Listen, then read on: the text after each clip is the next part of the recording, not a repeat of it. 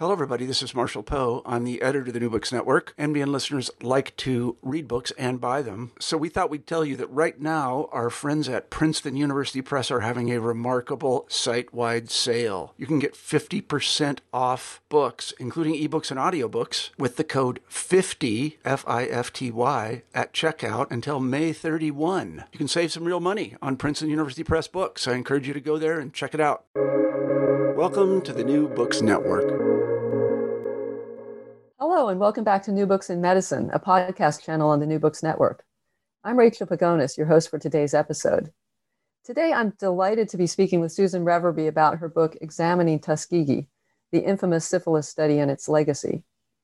The book isn't new, but it's newly relevant, as the Tuskegee study has re-entered popular discourse in a big way, I would say, over the last year, for reasons that we'll get into in our discussion. Susan Reverby is the Marion Butler McLean Professor Emerita in the History of Ideas and Professor Emerita of Women's and Gender Studies at Wellesley College.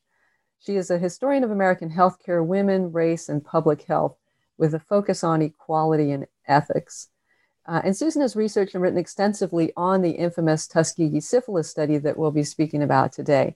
And she was also part of the legacy committee that resulted in President Clinton's federal apology for the study in 1997. And additionally, in 2010, her article on a U.S. study in Guatemala in the late 1940s that involved infecting men and women with sexually transmitted diseases. And I want to make clear here, this was not part of the Tuskegee study. But her work on that study led to an apology to the Guatemalans by the Obama administration. So she's done a lot of research into sexually transmitted diseases and the ethics of that research. So Susan, welcome back to the show. Thank you very much for having me on again. I really appreciate it.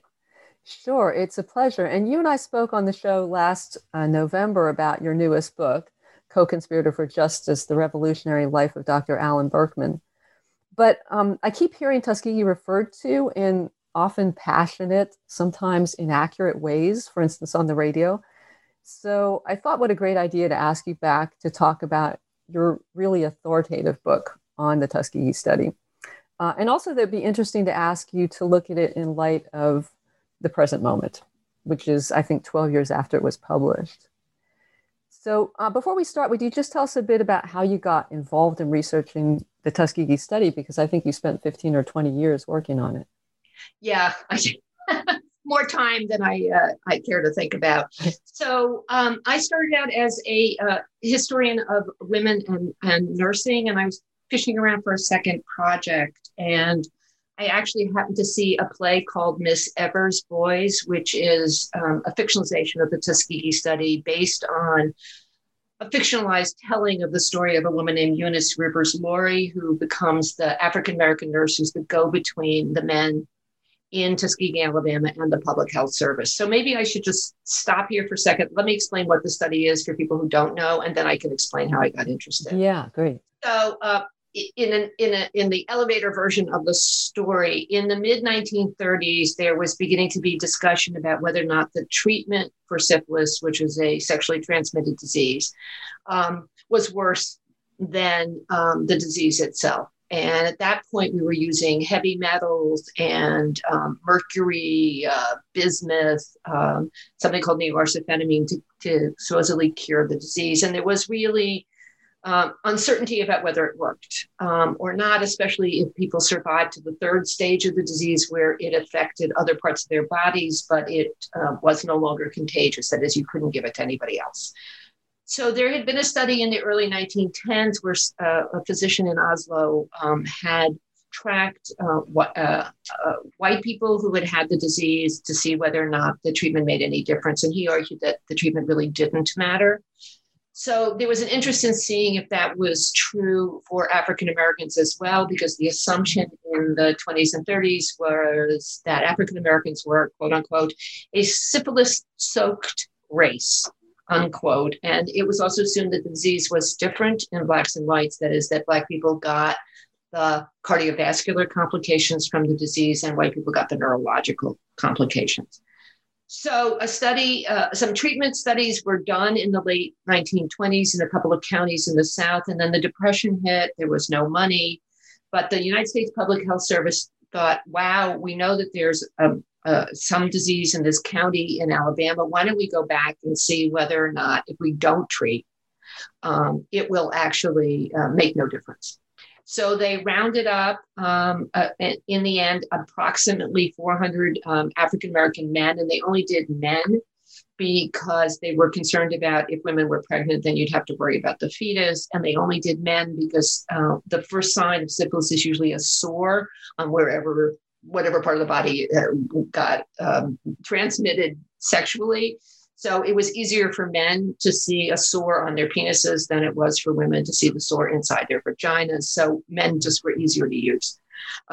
So they only looked at African-American men. They found approximately 400 men with the disease and about 200 men without it. And they made the decision to just keep following them for a length of time. And part of the problem was they didn't tell the men, of course, that they were in an experiment or a research project. They told them that they were being treated for their bad blood. And what they were being treated with was not the standard treatment, but in fact, aspirin, some vitamin tonics, things like that, and some vitamins. And then they were also brought into the hospital in Tuskegee and given diagnostic spinal taps to see whether or not they had neurological complications. And they were told that it was a special treatment. So the study starts and then it keeps going and it keeps going. And in the 1940s, during the war, if you were drafted, you would be tested for STDs. And so they asked the local draft board not to draft any of these men. The civil rights movement starts in the late 40s, early 50s, right in Tuskegee and nearby in Montgomery during the bus boycott. The study keeps going. And the study keeps going through the period in which we start using penicillin, which is discovered in the mid-1940s to be a cure for early syphilis. They don't give the men penicillin either. They just keep the study going. And finally, it doesn't end until 1972, when another sexually transmitted diseases investigator found out about the study, was so horrified and couldn't get them to stop it that he gave the story to a newspaper reporter friend of his. And then it went out on the Associated Press wire and all hell broke loose about how this study had now gone on for 40 years. So the key concepts in the study are, it was a study of non-treatment, even though the men were told they were being treated. It was only African-American men. And thirdly, the men already had the disease. No one was given syphilis by the government. They already had it when they were inducted into the study. So that's the short version of it. And it comes to light in 1972, around the same time as there's beginning to be lots of discussion about bioethics issues and the beginning realization that the terrible things that often happen in American medical research are not done by the monster doctors, but are in fact done by the so-called good guys who just seize an opportunity, think it's a really important study, and lose sight of who and what's going on. So Tuskegee comes at the end of a series of studies like that. And so there is more and more discussion and finally a set of rules that are promulgated that really ask for both issues of equality and justice when it comes to medical research. So that's why Tuskegee becomes so important. Yeah, and that set of rules you're referring to, that's the Belmont Report? That's correct. So it's a report about what are the principles we should use, and that involves making sure there's informed consent and making sure that there's some kind of equity in the way we do this, and a call for justice in the kinds of research we do. Yeah. One thing that's interesting to me about that, the informed consent, because that was a big issue here, although, as you write, it wasn't the only issue. Did the men truly give informed consent? Why don't we just address that? Did the men give any kind of informed consent? I mean, when the study started, there were no guidelines whatsoever. No, I mean, there was the assumption that you wouldn't harm people. And certainly with some surgical procedures, you still had to sign. So the thing that's interesting about Tuskegee is one of the ways they could prove that the men had syphilis wasn't just all the various blood tests, but when people died, you could see the damage on their organs. So the Public Health Service really wanted autopsies. So in order to induce the families to agree to sign consents actually for an autopsy, they gave them money. So they promised to help pay for the funerals. So the families got about $200, which would have paid for some of the, for the funeral expenses if they agreed to the autopsy. So the only consent in the study was when they were dead. That sounds kind of creepy, going into a study. When you die from this disease, we'll pay for your funeral. Yes. It's pretty creepy. It's definitely up there in creepiness. But on the other hand, it's also a time period where this kind of, it's interesting. So my father was a solo practicing physician, but he did a little research on penicillin early on in his career. And in 1946, he was doing a study on bacterial endocarditis, which is a bacterial infection of the heart, in which in the days before penicillin, you would literally die from it. So I said to my father, what kind of informed consent did you give the patients when you tried this new drug? And he said, I told the patients if they didn't try this new drug, they'd die. So that wouldn't pass as informed consent today. But in 1946, clearly he was being honest. He was telling him it was a new drug and we didn't know whether it would work or not. But here's your zero-sum, example. And in Tuskegee, they didn't tell the men what they were doing. They didn't tell them they weren't being given what we would now call standard of care. They weren't being given standard of care. They were being ignored. Yeah. And they didn't try to hide it. The other thing that's interesting about Tuskegee is that there were 12 reports in major medical journals about it, although by the late 40s and 50s, the later reports all refer to the men as volunteers. So you wouldn't really know that they hadn't been told. But it got very complicated too, didn't it? Because some of the men did, you believe, got some penicillin treatment at some points over the 40 years.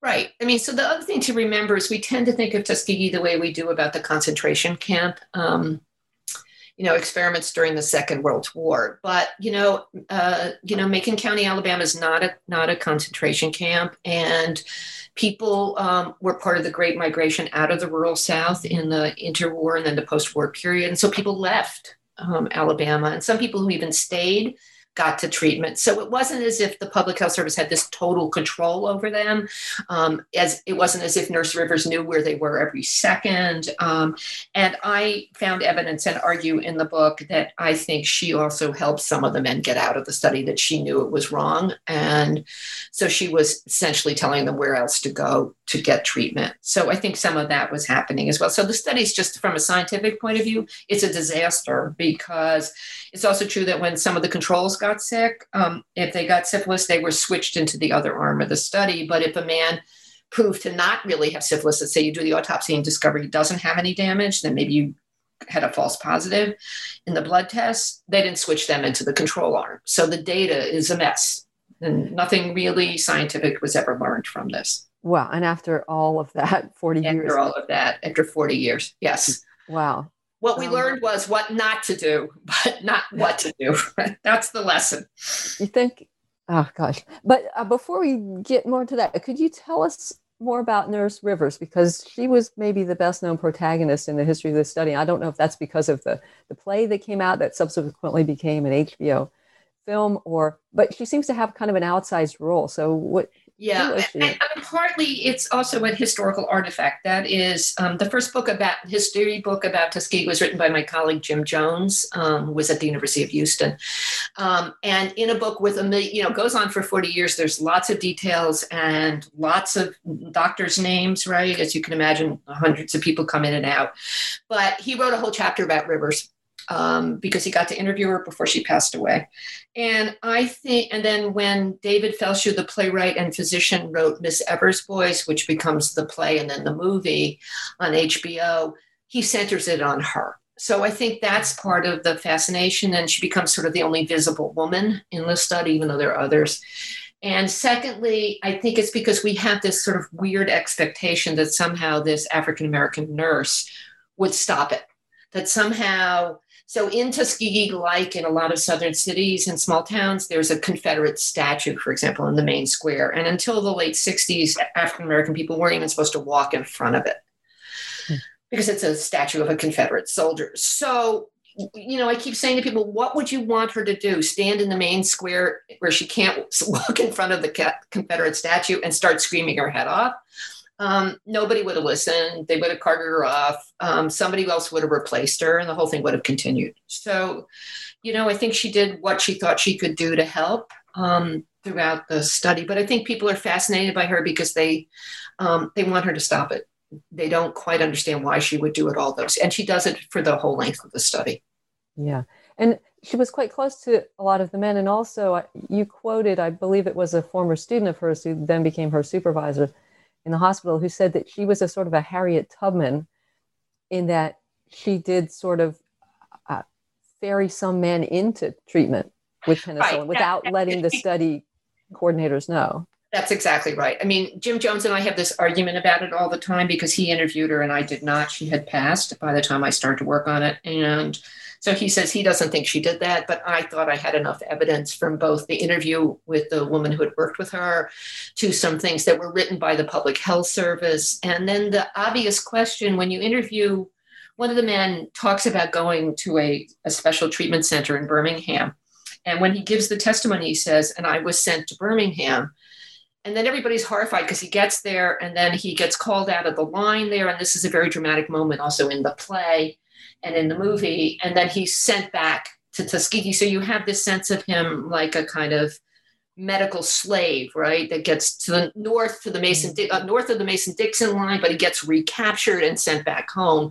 Except nobody was being treated in this rapid treatment center who was in the advanced stages of the disease because they were no longer contagious. And secondly, this gentleman ended up getting pneumonia in the 1950s. And so he gets 10 days worth of IV penicillin.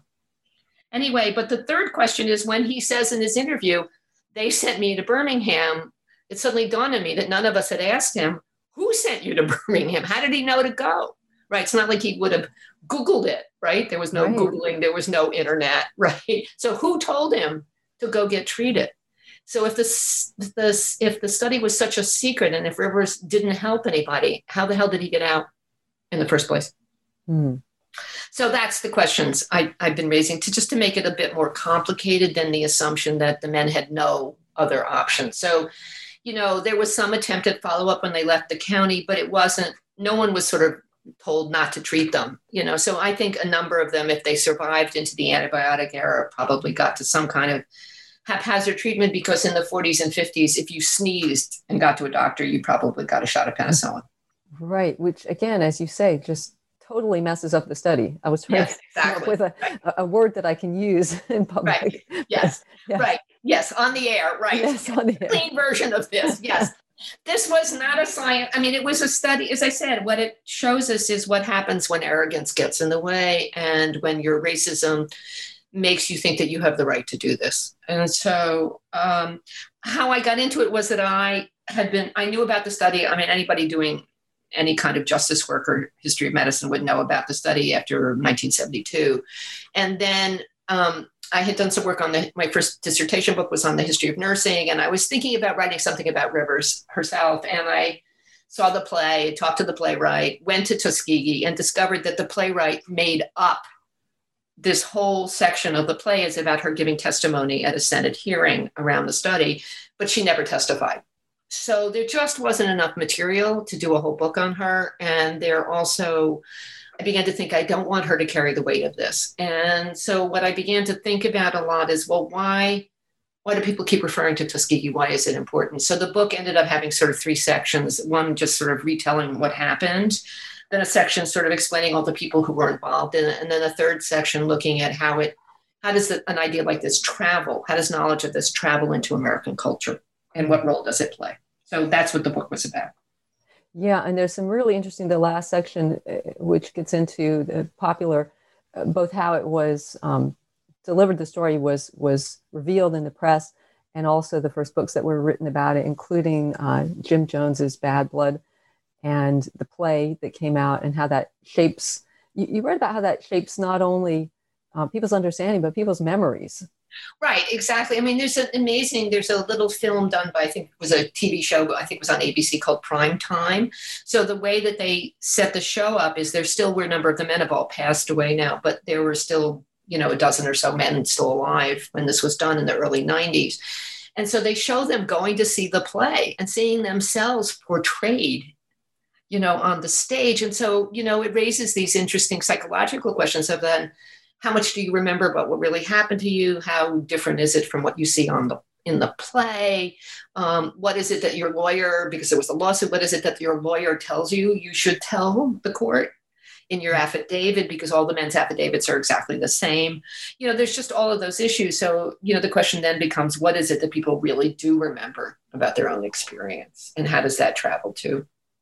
Yeah, and I found that last section really fascinating, because you go into some depth about the play itself and how it was, as you say, it was a dramatized history, or a historical drama. So there were a lot of liberties taken with the facts to get the message that the playwright wanted to deliver across. And what was the message that the playwright wanted to? He really wanted people to know something about the study, and he thought having it dramatized this way would get the ethics of it really, the lack of ethics of it across in a kind of sympathetic way. But for example, some of the men in Tuskegee, so one of the ways that the playwright does it, because if you think about it, you have to dramatize the impact of syphilis. So in the neurological complications, it means you often have a neurological damage, and so your leg doesn't quite work, and you have a drag on one of your legs sometimes.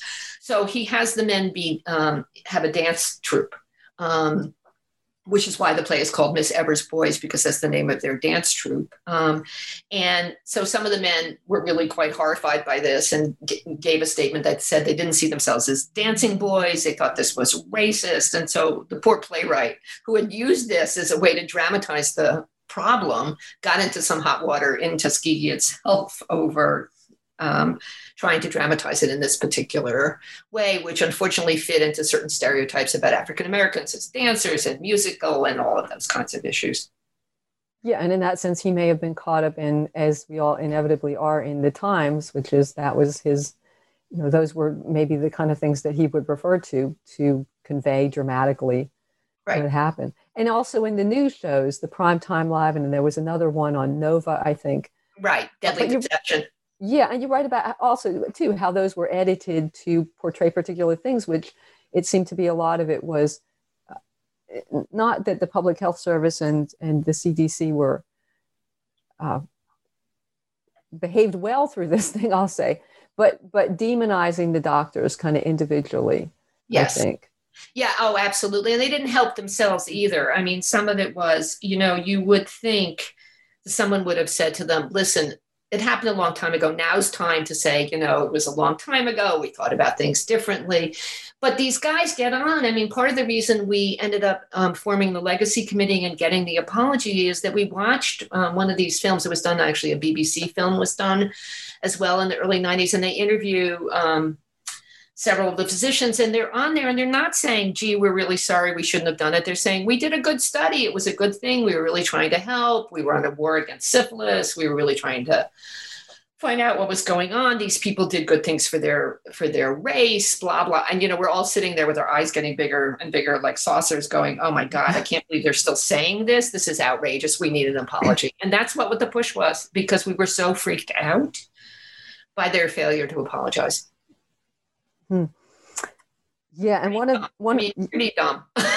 Yeah, just you wonder where their PR, their public relations. I mean, nobody obviously talked to the right person who said, just shut up or refuse to talk or apologize, even if you don't believe it. But they didn't, so they just showed themselves. It was really stunning. Yeah, you wonder if that was something necessary for them to avoid cognitive dissonance. That this is what they've devoted so many years of their life and their identity to. I was just going to mention the one character, Sidney Olansky, who was from the Public Health Service, and he didn't come across very well throughout. And I was thinking that's perhaps because I think this was in the 1960s when he said this, but you quoted him as saying, this was meant to be a progressive study with the hope that as it went along, we would pick up interesting things, with the important thing being what actually kills them. And he said that, I believe it was well after penicillin had been introduced. Yeah. So, but then also when he was interviewed, I think it was in the prime time, he was, as you say, not apologetic. defending the study the whole way. Right. Oh, no. It was just horrible. And people were really horrified because he was this very famous dermatologist now in private practice in Atlanta. And his sons, I think, also were in practice with him. And he just, when that thing came out in the early 90s, people were just completely furious at him. But I think, so what I try to do when I talk to particularly medical personnel, students, or, physicians about the study, and I say, look, obviously you don't want to do what these people did, but I want you to think about how easy it would be to be them, to get so caught up in the importance of your own research that you forget who's standing in front of you and what it means for them. And I think that's the important lesson here, is less, oh my God, these are monsters. And the reason I say that is because when Jim Jones was doing his book, he interviewed one of the physicians who was no longer around when I was doing mine. But he said to him, well, why didn't the Nuremberg trials give you pause, right? Why didn't you stop? And the physician looked at him like he was out of his mind. And he said to Jim, but they were Nazis. And so that's really resonated with me. And I think what I really worry about is, so it's too easy with a lot of these studies to say, okay, this happened a long time ago. We used to be racist, but we're not anymore, blah, blah, blah. I would never do anything like this. And I think our job as a historian, my job as a historian, is to help people understand that these weren't monsters, really. They really thought they were doing the right thing. Why did they think that? And how might we learn about the mistakes that get made when you think you're doing the right thing, not when you're doing the wrong thing? So I think that's really important about these studies. All of these guys thought what they were doing really mattered and would help in the end.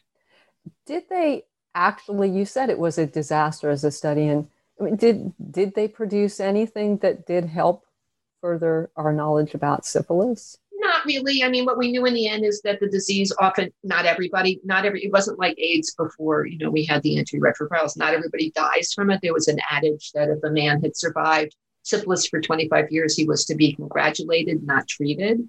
So if you already have neurological damage, the penicillin probably isn't going to reverse it. If you have an aneurysm in your heart, the penicillin isn't going to fix that. So the idea is to get to you before any of those things sort of really happen.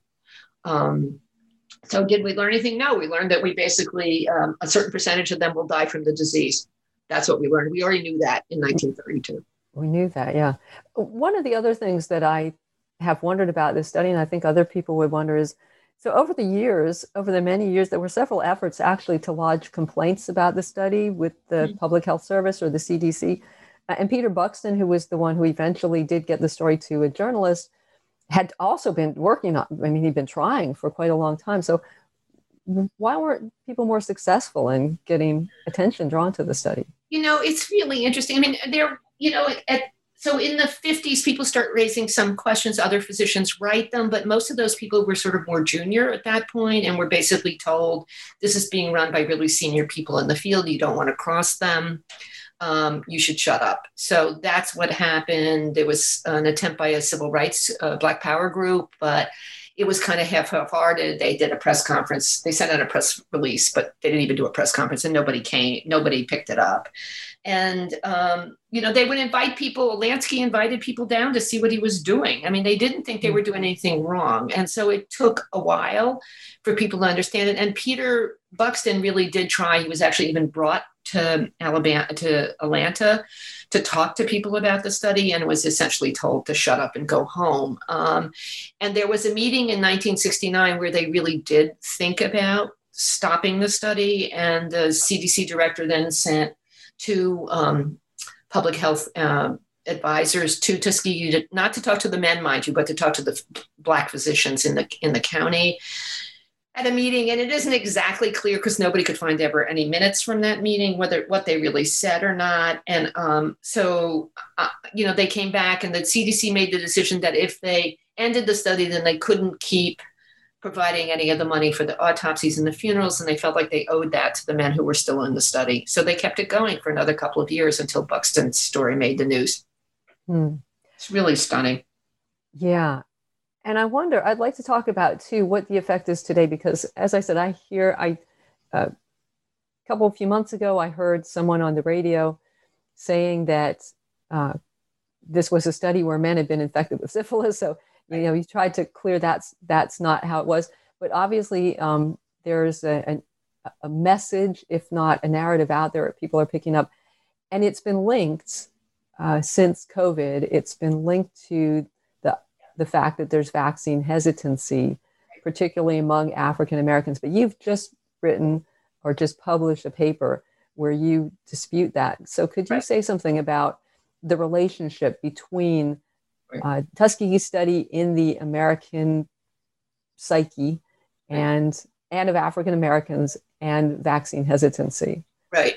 So we know once the states, actually for a while, they weren't even keeping the data by race, but we started to then have some better epidemiological work. So we knew that the disease was affecting Native Americans, Latinx people, and African Americans at higher rates. So there was immediately this concern about why the disease was more, COVID was more widespread in those communities. And then as the vaccine rollout starts to be planned, there starts to be discussion of what's called vaccine hesitancy. That is when people were asked, they seemed a little bit hesitant, mind you, during the Trump administration, mostly, why people wouldn't try the vaccines. And when journalists started to write about this, or even health people, they did it without doing any research, really. They just said, well, there's all this racism in the history of what's happened. And they would name essentially 3 studies. The first one being Tuskegee, usually. So Tuskegee would be mentioned.